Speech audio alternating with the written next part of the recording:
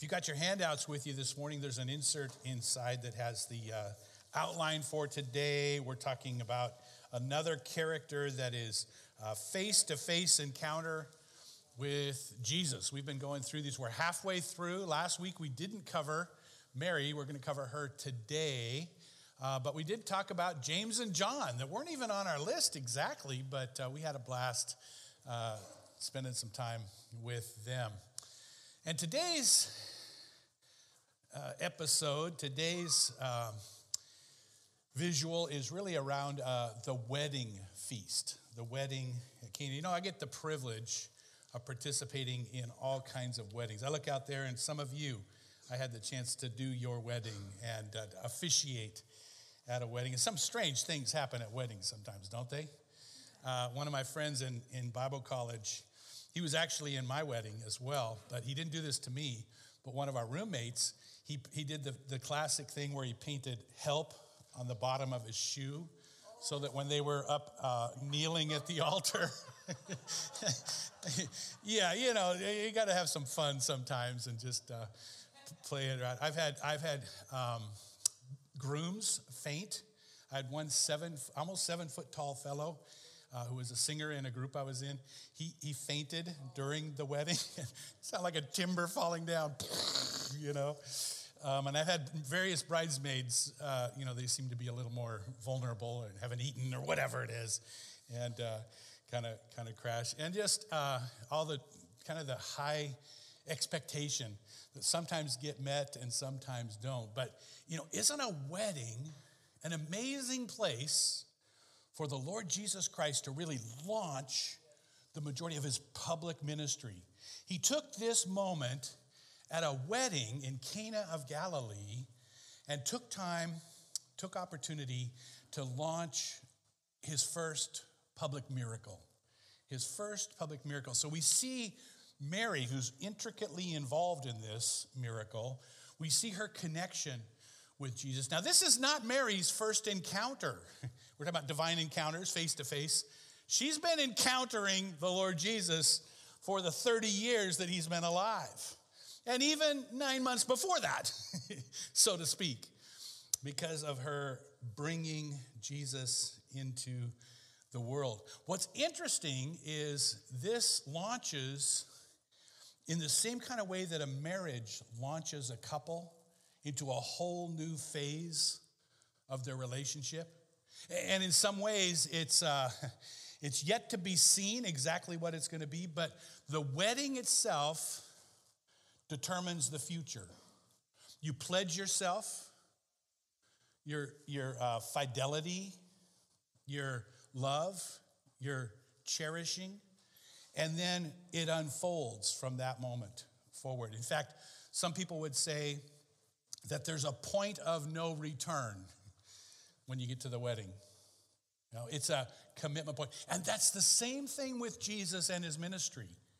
He's entering a brand new phase, and it seems like his kind of ambivalence or reluctance, slow to grab it, is partly due to his knowledge that this is going to be an amazing change in direction for him. It's going to launch a 3-year window that's going to end with his hanging on the cross.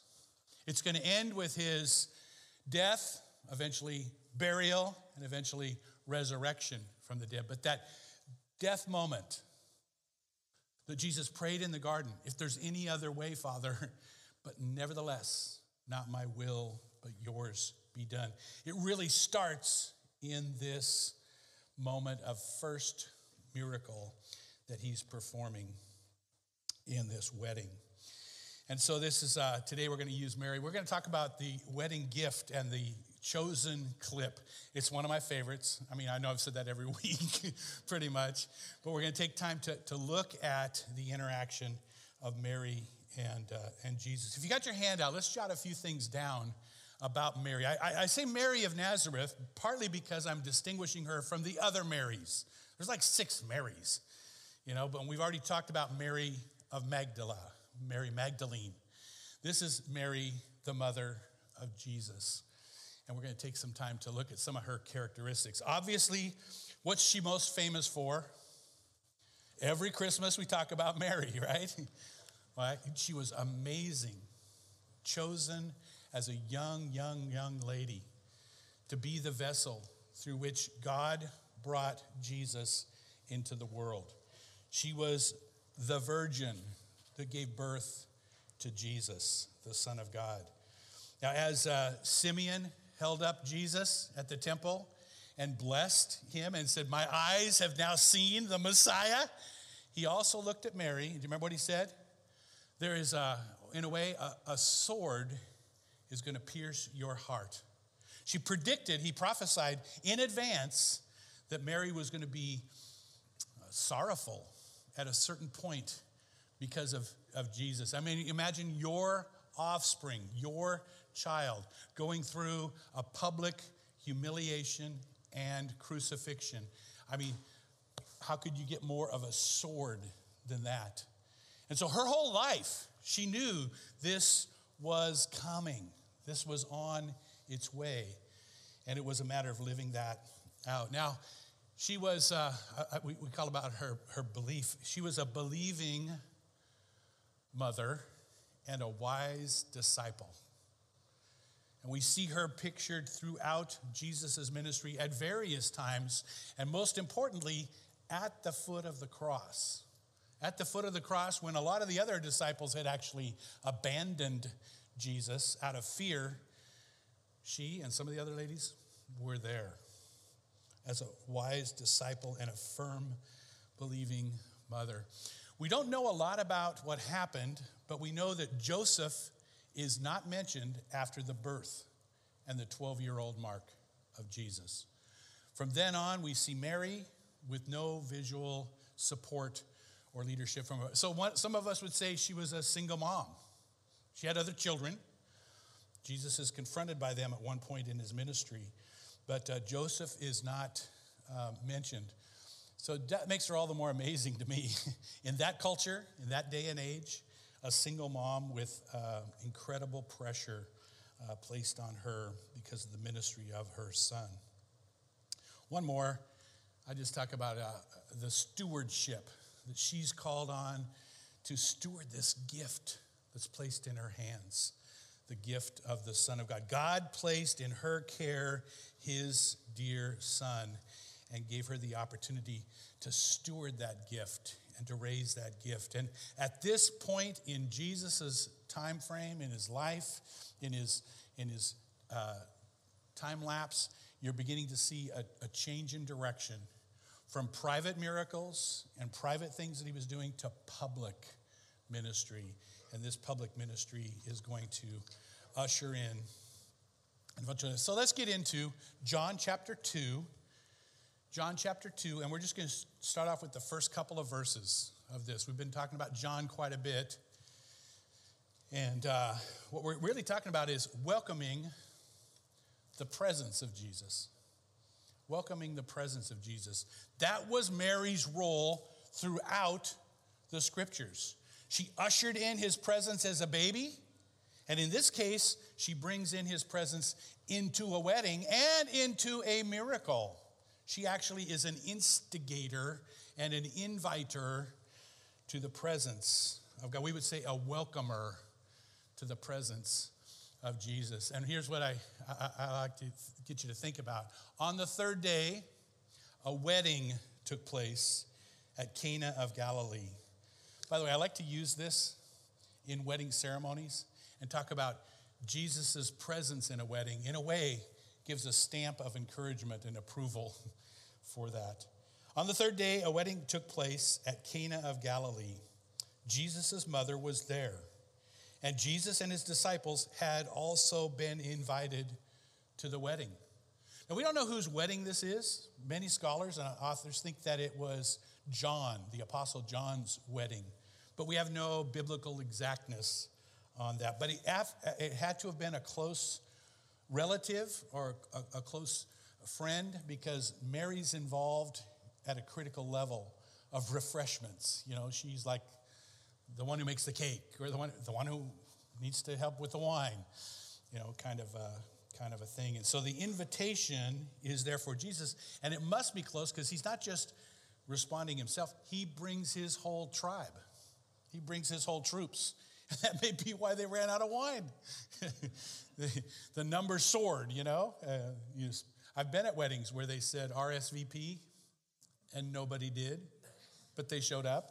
Oh, you're saying that because you've done that before, huh? No. And what happens? The caterers are thrown off and they're like scrambling. And that seems to be what's going on here. But Jesus was invited. Jesus brought his disciples. Jesus and his disciples had also been invited to the wedding. Verse 3, when the wine was gone, Jesus' mother said to him, they have no more wine. They have no more wine. Let's just pause there for a minute and think about this inviting of the presence. Well, we had a wedding. It just wasn't like everyone else's. Why not? You know why. I would have gone. I know. If Joseph were here, he would be so proud of you and Rafi. So happy for you. You don't think I'm overdoing it? I would have said so. It's just that Gila's canopy for their son's feast had exquisite and extravagant. It doesn't even matter. Sarah and Asha will love it. Have you heard from your special guest? He's coming. He may bring several others. Is that okay? Jesus can bring everybody he wants. I haven't seen him in ages. How is he? He's good. He's always good. I'm ecstatic for you. Imagine he's a fine craftsman. When he's not working, he has a calling. I seldom know where it will take him. He's bringing students. I bet he's handsome. I bet he is. Dinah, they're here. Moment of truth. I made Rafi spend everything we had left for good wine. So wish me luck.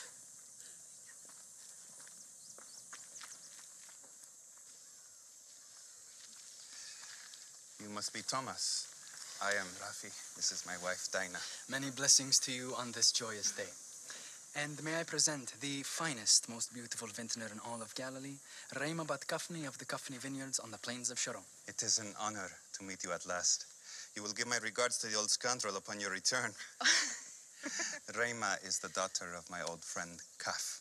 The wine is here on time. A good start to a joyous day. Of course. Thomas is never late. My father sends his warmest regards with this. Pressed in the time Augustus died, cut with seawater, honey from Mount Hermon, black pepper, and pine from Tyre. Divine. I certainly won't refuse that. Blessed are you, Lord our God, King of the universe, who brings forth the fruit of the vine.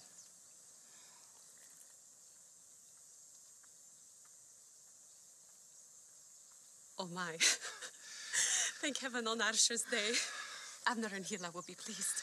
Maybe a little jealous even. Abner and Hila. I am now in debt because of wine for Abner and Hila. Oh, hush. How much is there? Of the special vintage, there's 2 amphorae and 1 of a lesser. Of course, we intend to serve the best wine first when the guests are fresh. Later, when everyone is stuffed and senses dulled, we'll serve the remaining jar. Do you understand? Yes, son. It's the oldest trick in the book. We are in good hands. And I assume the head count is still the same, 40 or so at a time during the week? Is it? I'm asking. I'm sure it's right.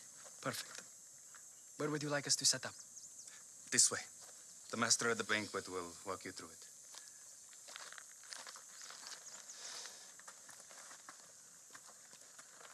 Knock, knock. Can we come in? Hi, Ima. Oh, how are you? I missed you. I have missed you. Look at you. It's been a while. Have you been eating? I have been eating. These people have been helping me to eat. So How are you? They used to do that? Just a little greeting there, and it's kind of a setup for what we're going to see here in a minute as the wedding gets closer and things get prepared. Mary is kind of at the heart of things. She's setting things up, and she's working on things. And we talk about welcoming the presence of Jesus. And you think about it for a minute, Jesus's presence always lifts up, always elevates. It always brings people to the next level. It's obvious in the video clip, but it's also obvious in our lives. Now, Mary had a lot of connections. Think about it for a minute. There was this miraculous conception of Jesus, but then from what we can tell, it was an ordinary birth. I mean, there seems to be nothing miraculous about the birth itself. It seemed to be very typical. I mean, think about it for a minute. Jesus was a miraculous child, but he had an ordinary childhood upbringing. We see no evidence of, he's trying to swim with his cousins and he's just walking on water and they say, get down in the water or something. They don't do that.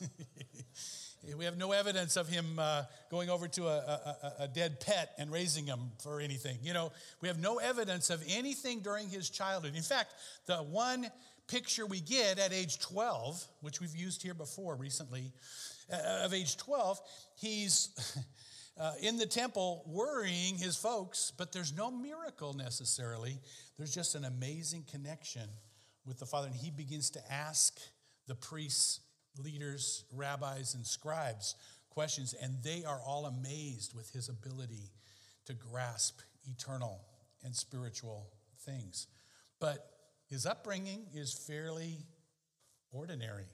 One more, here's this chance for a miracle. Right here, we're at the crux of it, where they run out of wine.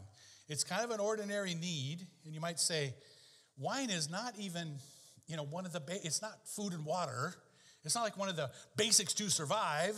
It's a little on the elaborate or, deliberate kind of side. Yeah, that's the chance. And so look what Mary says to Jesus. We have run out of wine. They have no more wine. See, Mary invited Jesus to the earth. Mary invited Jesus to the wedding. And now Mary's going to invite Jesus to perform a miracle, to do something supernatural, extraordinary. To have this encounter, she just has to invite him to it. And he responds in this way. Now, I just want to point out that this would have been an incredible scandal if they had literally run out of wine on the first day of the wedding, which usually lasted multiple days, many times a week. In fact, there are evidences of relatives suing those who were throwing the party when they ran out of wine.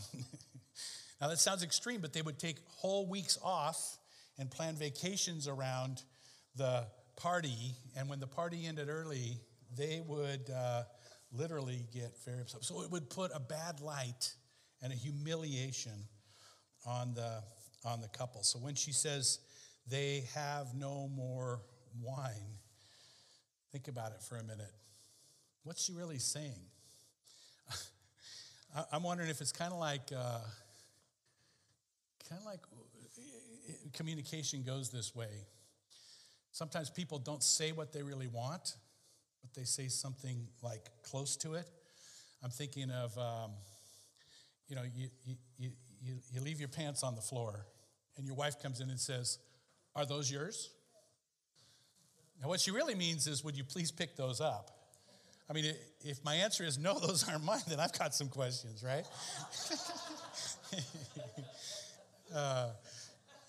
Are those yours? Or the dishwasher's clean. Okay. I think that means, would you please unpack it? If that's, your responsibility. But sometimes it's the dishwasher, sometimes you announce the obvious. And I think that's where Mary's at. She's saying they've run out of wine.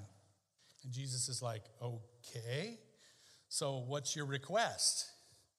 And she doesn't really get down to it, but he knows, just like we know when it comes to communication, what that chance really is. And God is seen in this ordinary mixture, this ordinary commodity of wine for the wedding. It's as if Jesus was saying, I'm not sure they're ready for me yet. I'm not sure that the people have invited me. And notice what it says. Woman, why do you involve me? My hour has not yet come. So Jesus is at this crux in his ministry. He's at the crossroads of what's going to happen in his life. And what he says is, why do you involve me? Now, this is not a derogatory term. In fact, this where he says, woman, it'd be more like sweet lady. I mean, that'd be the way we'd probably translate it today. It's the same word Jesus used from the cross when he invited John to adopt his mother and Mary to adopt John as mother and son. He said the same phrase, woman, not in a not like, downplayed, not downcast, but rather, what is this? What are you involving me for? Mary is inviting Jesus to do what only Jesus can do. Rescue this family from humiliation, rescue this family from disaster, and keep the family happy. And I think Jesus, in a way, is saying, they have not yet recognized me for who I am. They've not yet invited me here to the wedding as Jesus Christ, the Messiah. They've invited me as Jesus, Mary's son.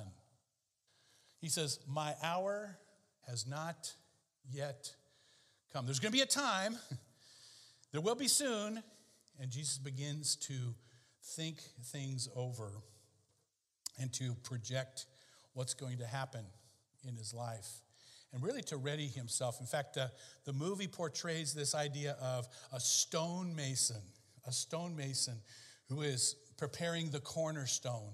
And once that cornerstone is set, the whole trajectory of the building is in place. And they're envisioning this miracle as the stone that gets set. And they even portray one of the other disciples as a stonemason, describing the difference between being a smith, a blacksmith, we would call him, and a stonemason. And the whole idea is stonemasons, when they lay something in the ground, it's final. Whereas with iron, you can reheat it, remelt it, and reuse it, but not so with stone. It's like this wedding is the point of no return for Jesus. He's seeing this as a different. Now, notice what it says. And this is the key phrase for the whole week. His mother said to the servants, do whatever he tells you. I've entitled this, Doing Whatever Jesus Tells You. I can kind of envision Mary, and you can kind of see it in the video, talking with Jesus, and he says, my time has not yet come. And then her turning to the servants and saying, whatever he tells you to do, you do. You know, that's always the basis for a miracle in your life. That's always the basis for God working in your life. Whatever he tells you to do, you do it. And when you do it, amazing things unfold in your life. Jesus talks about obedience being the key to unlocking spiritual life, spiritual love. Not obedience like, I have to, but obedience in the sense of we get to. We have the opportunity. This profound miracle comes about because they do whatever he tells them. And I think that's the case for all of us all the time, doing what he asks. Obedience, doing what Jesus tells us to do, is in many ways is measurable. It's measurable. In this case, Jesus is going to tell them to fill pots. He's going to tell them to fill them to the brim. Can you measure that? Yeah. Obedience is one of the most measurable things we have. It's not halfway, it's full. Jesus said it in other places. Whatever you measure with, that measure will be used for you. Whatever measurement you use will be used for you as well. So here's this measurability of obedience that's there. I think about it sometimes from the standpoint of your checkbook. Your checkbook can be a good measurement of your obedience. You know, I think God gave us some specific financial options to trust him with. And I just keep saying to people, whatever God tells you to do, do it. Do it. I remember hearing about a fellow that was up by the airport, and he was praying one time about a special giving opportunity, and he heard the voice of the Lord, he thought, say, I want you to give $50,000 in the next 3 years. And he was out looking at the planes, and they were going over, and he heard this, kind of thought that he had from the Lord, and he said, what do you think is going to fall from an airplane? And he's like, what? No, you need to budget for that. So he went back in the house, and he kind of budgeted this amount, which was incredible for him to do, but he just felt like God was saying, do it. So just according to this verse, whatever God says to do, do. And over the course of these 3 years, he eked out this giving, not grudgingly, but with some sacrifice. Well, then at the end of the 3 years, he got this letter in the mail. He got this letter in the mail from the airport that had said, we've just done a study, and because of your position in the flight plan, we believe we have affected we've depreciated your real estate to the tune of, guess, $50,000. And they sent him a check for $50,000. And that same day he was out again in his yard, and he saw this low-flying plane going over and saying, oh, maybe it does fall from the sky. and it's kind of that way. Whatever God says to do, do it. It may not make sense to you. Even tithing, to some of us it goes, that doesn't make sense. And yet God loves to do miracles when we do whatever he tells us. When we do what he tells us, he loves to shower out his blessing. That's exactly what happens here. She tells the servants to do whatever Jesus says, and look what happens. Jars full, 20 and 30-gallon jars full of the choicest wines. We're talking about amazing financial blessing for this family because the servants did whatever Jesus said to do. I'm thinking about one other situation where there was a young lady who was new in her faith, and she was struggling to do what Jesus said when it came to finances. And so she got a certain amount, $1,030 for the week. And she was the first time, January, I'm going to start tithing. So she started to write out a check for $1,003. And somehow God just said, make it $1,200. She said, okay. She did what God said. And as she was leaving the service, someone came up to her and said, I don't know why, but God's telling me to give this to you. And it was a fellow who actually carried around $100 bills. And he said, I was going to give you $100, but now I feel like God's saying give you $120. And she just went, whoa. Just doing what God says can lead to some miraculous things. And I want to tell you this. You can't outgive God. Do whatever he asks. Give, and it will be given to you, full measure, pressed down. You can't even contain all that God has in store. And I think that's the case in this miracle.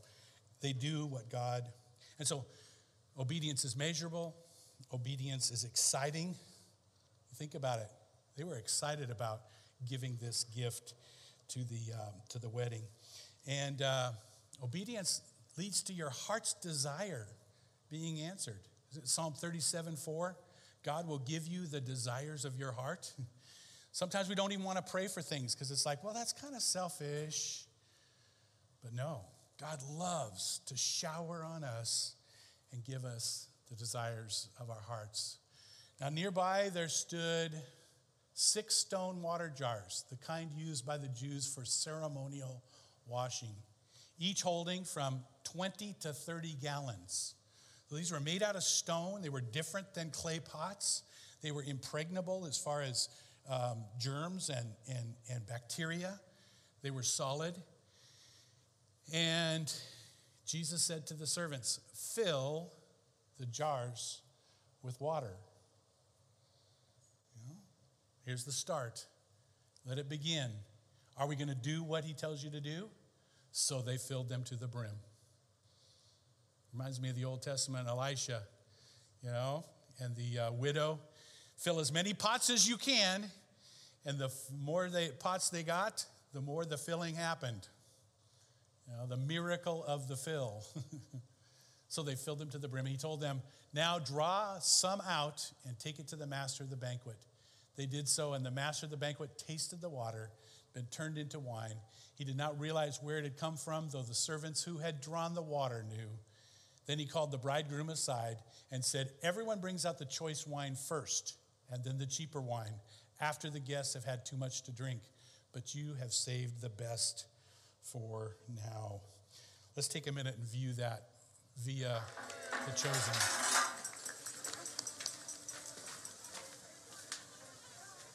Thomas?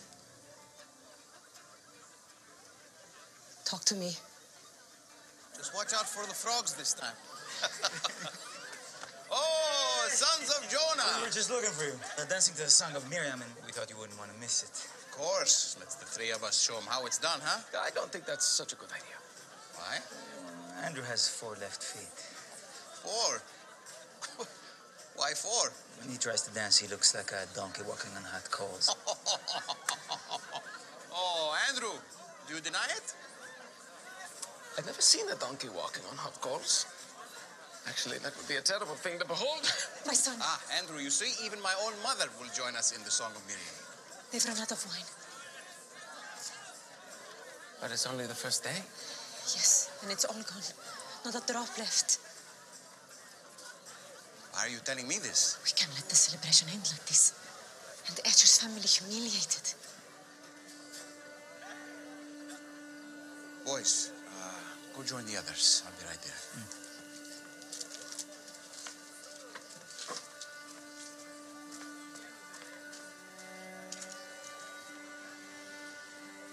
Mother, my time has not yet come.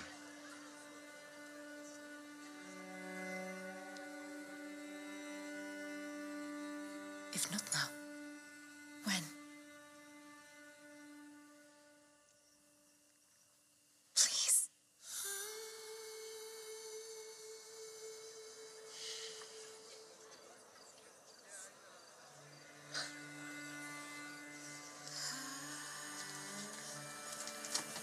Do whatever he tells you.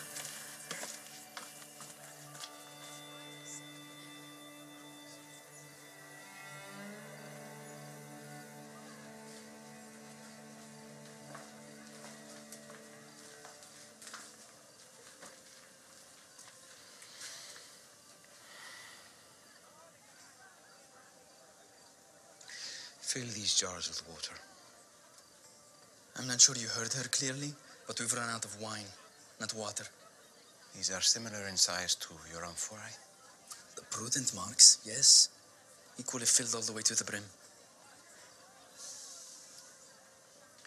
You're a very responsible person, aren't you? We are in a crisis, and I was led to understand you have a solution. Do you know why jars for purification rites are made of stone? What? You heard me.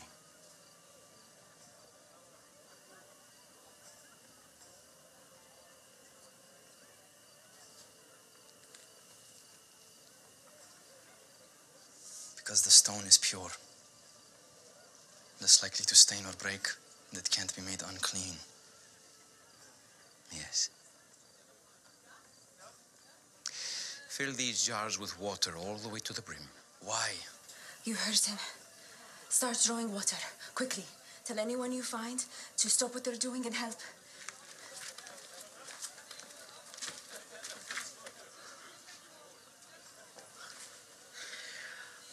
From the directions you have provided, I see no logical solution to the problem.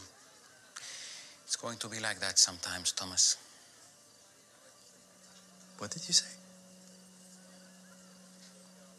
I do not rebuke you.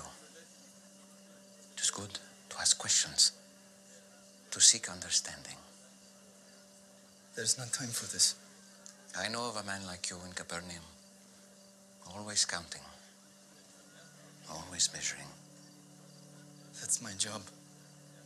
And that people will think I have not done well tonight. Join me, and I will show you a new way to count and measure, a different way of seeing time. Go with you where? I don't understand. Keep watching.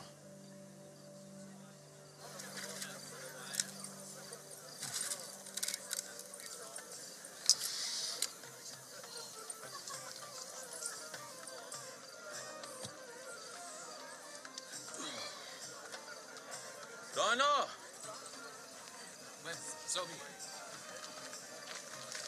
Abner, I do hope you're enjoying yourself. Where are the servers?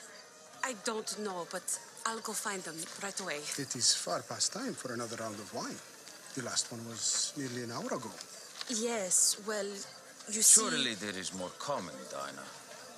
I'm very sorry. Please do not worry. This will be taken care of immediately. Next round of wine right away. Thank you for reminding us it's all under control. Was your father a stonemason as well? Smith. I think it broke his heart, but I apprenticed under a stonecutter when I was 9.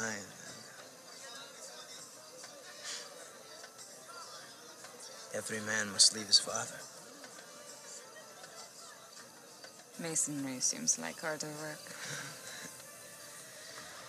It isn't harder, it's just more, final. If the smith wants to change the horseshoe or the plowshare or the pothook, he has only to put the iron back into the fire and reshape it to fit his designs. They're full.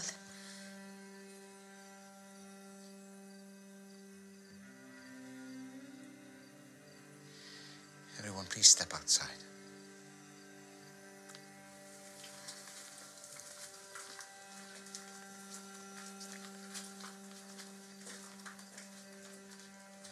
Just for a moment, Thomas.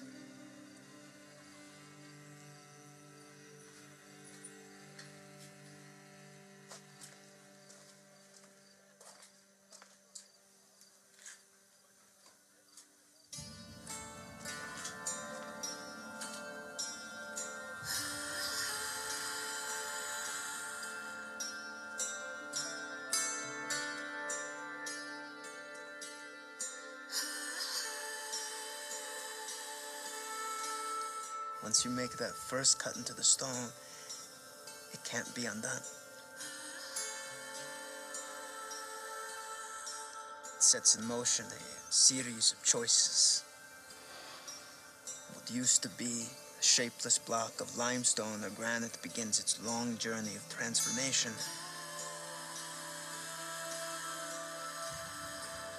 And it will never be the same. I'm ready, Father.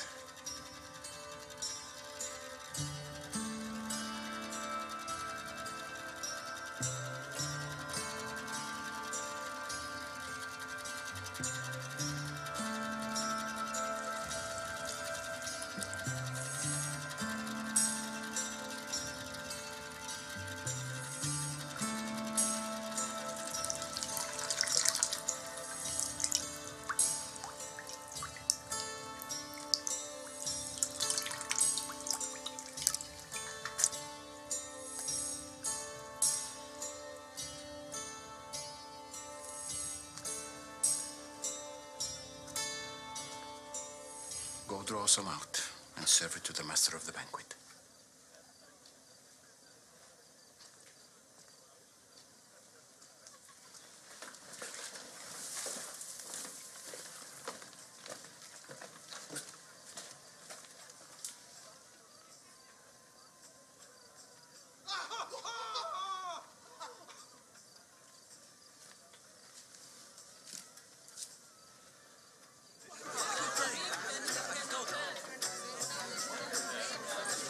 soon. More wine is coming.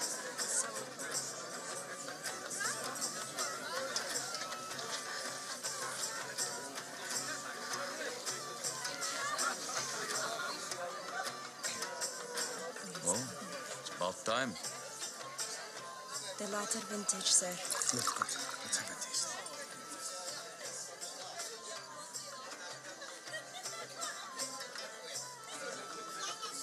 Stop the music! Stop the music! Everyone, listen. I have something I would like to say. I would like to address the bridegroom and the bride families. At every wedding I've ever overseen, they serve the best wine first. And then, when the people have drunk freely, much later in the feast, they serve the poorer wine, the cheap stuff. Because by then, who is going to notice? Am I right? But you have chosen now to serve the best wine I have ever tasted. Let us thank them for this unnecessary but honorable gesture.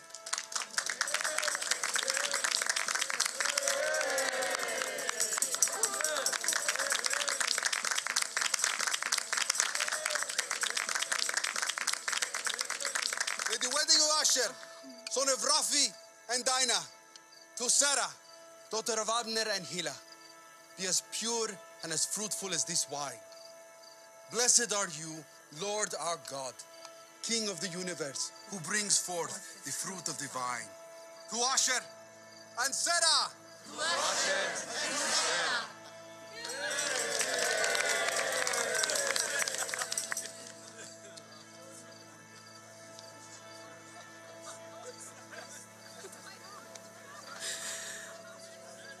Is something wrong?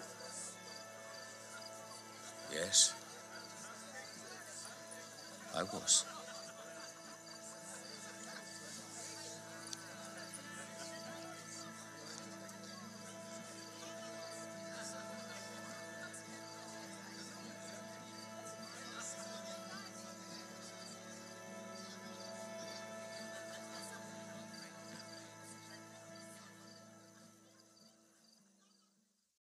Good.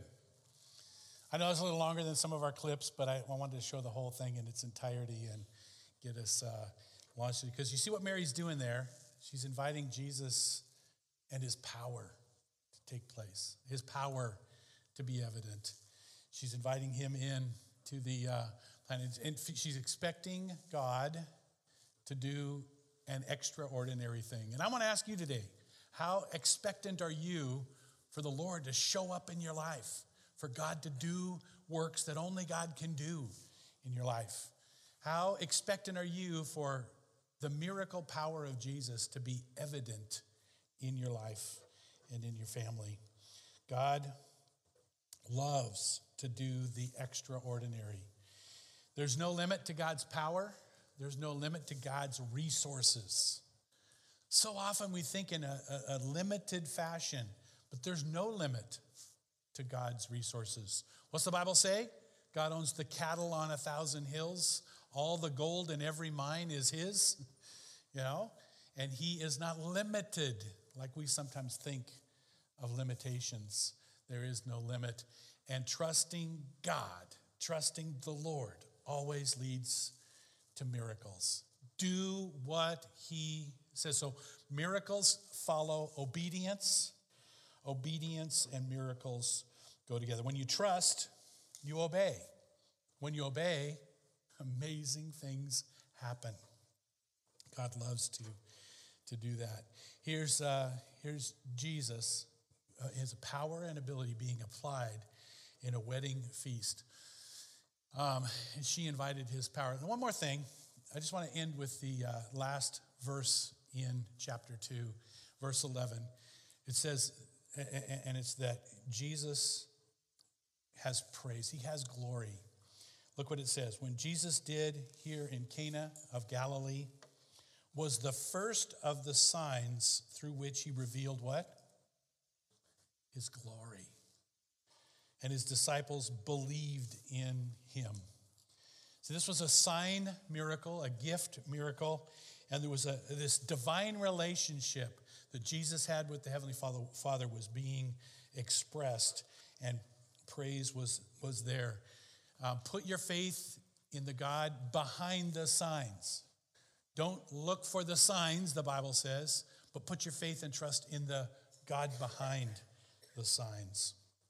How shall we escape if we neglect so great a salvation that was first announced by the Lord and was confirmed to us by those who heard?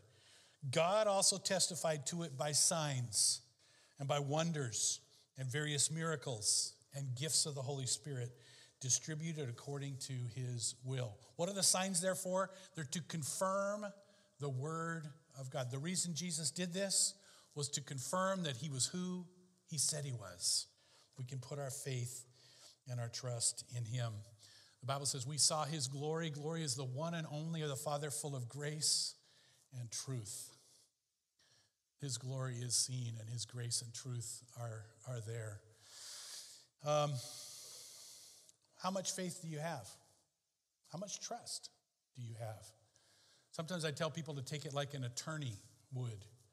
You know, in an attorney's world, there's certain levels of evidence. You see the signs, you see the evidence, and you believe or trust in a certain way. Police officers are told they have to have 49% evidence or probability to arrest somebody. 49% chance, they call it probable cause. Okay? If you're going to put the handcuffs on someone, there's got to be a reason behind that. Now, there's a different standard for those that are on trial. For some, it's got to be clear and convincing proof, you know. In fact, we would use that probably for like, should I take a new job? Should I buy a new car or something we want? And that's 75% chance that it's a good thing. We would say that tips the scale more than 49%, more than 50%. It tips the scale in that way. In fact, you won't go to jail if there's not at least clear and convincing proof. The third standard, which I think we would like to see all of us come to, is what they call beyond reasonable doubt. Beyond reasonable doubt. And the attorneys say that's 95% probability. It's not 100% because you can never reach 100%. But if you're on trial, let's say for your life, like the death penalty's involved, you've got to have 100% of the jurors have a 95% or more belief, reasonable, beyond a reasonable doubt, that you committed the crime. If there's even one that doesn't have a 95% belief in that, you will not be put to death and not have that consequence on you. And once you encounter Jesus, just like we're talking about the encounters with Christ, the face-to-face meetings with Jesus, you have to decide, what's the level of evidence? Is it probable cause? Is it reasonable doubt? What is it where you are trusting and putting your faith in him? In Mary's case, she loved to see God use ordinary people in extraordinary kingdom ways. And she always put trust in Christ and said it's always the right thing to do. Let's bow in prayer. Heavenly Father, thank you for Jesus. Thank you for his life. Thank you for us being called to encounter his presence like at this wedding, his power like in this miracle, and his praise and his glory in our lives. Lord, would you help each one of us as we process our relationship with God through Jesus, our relationship with Jesus in providing for us everyday aspects of our lives.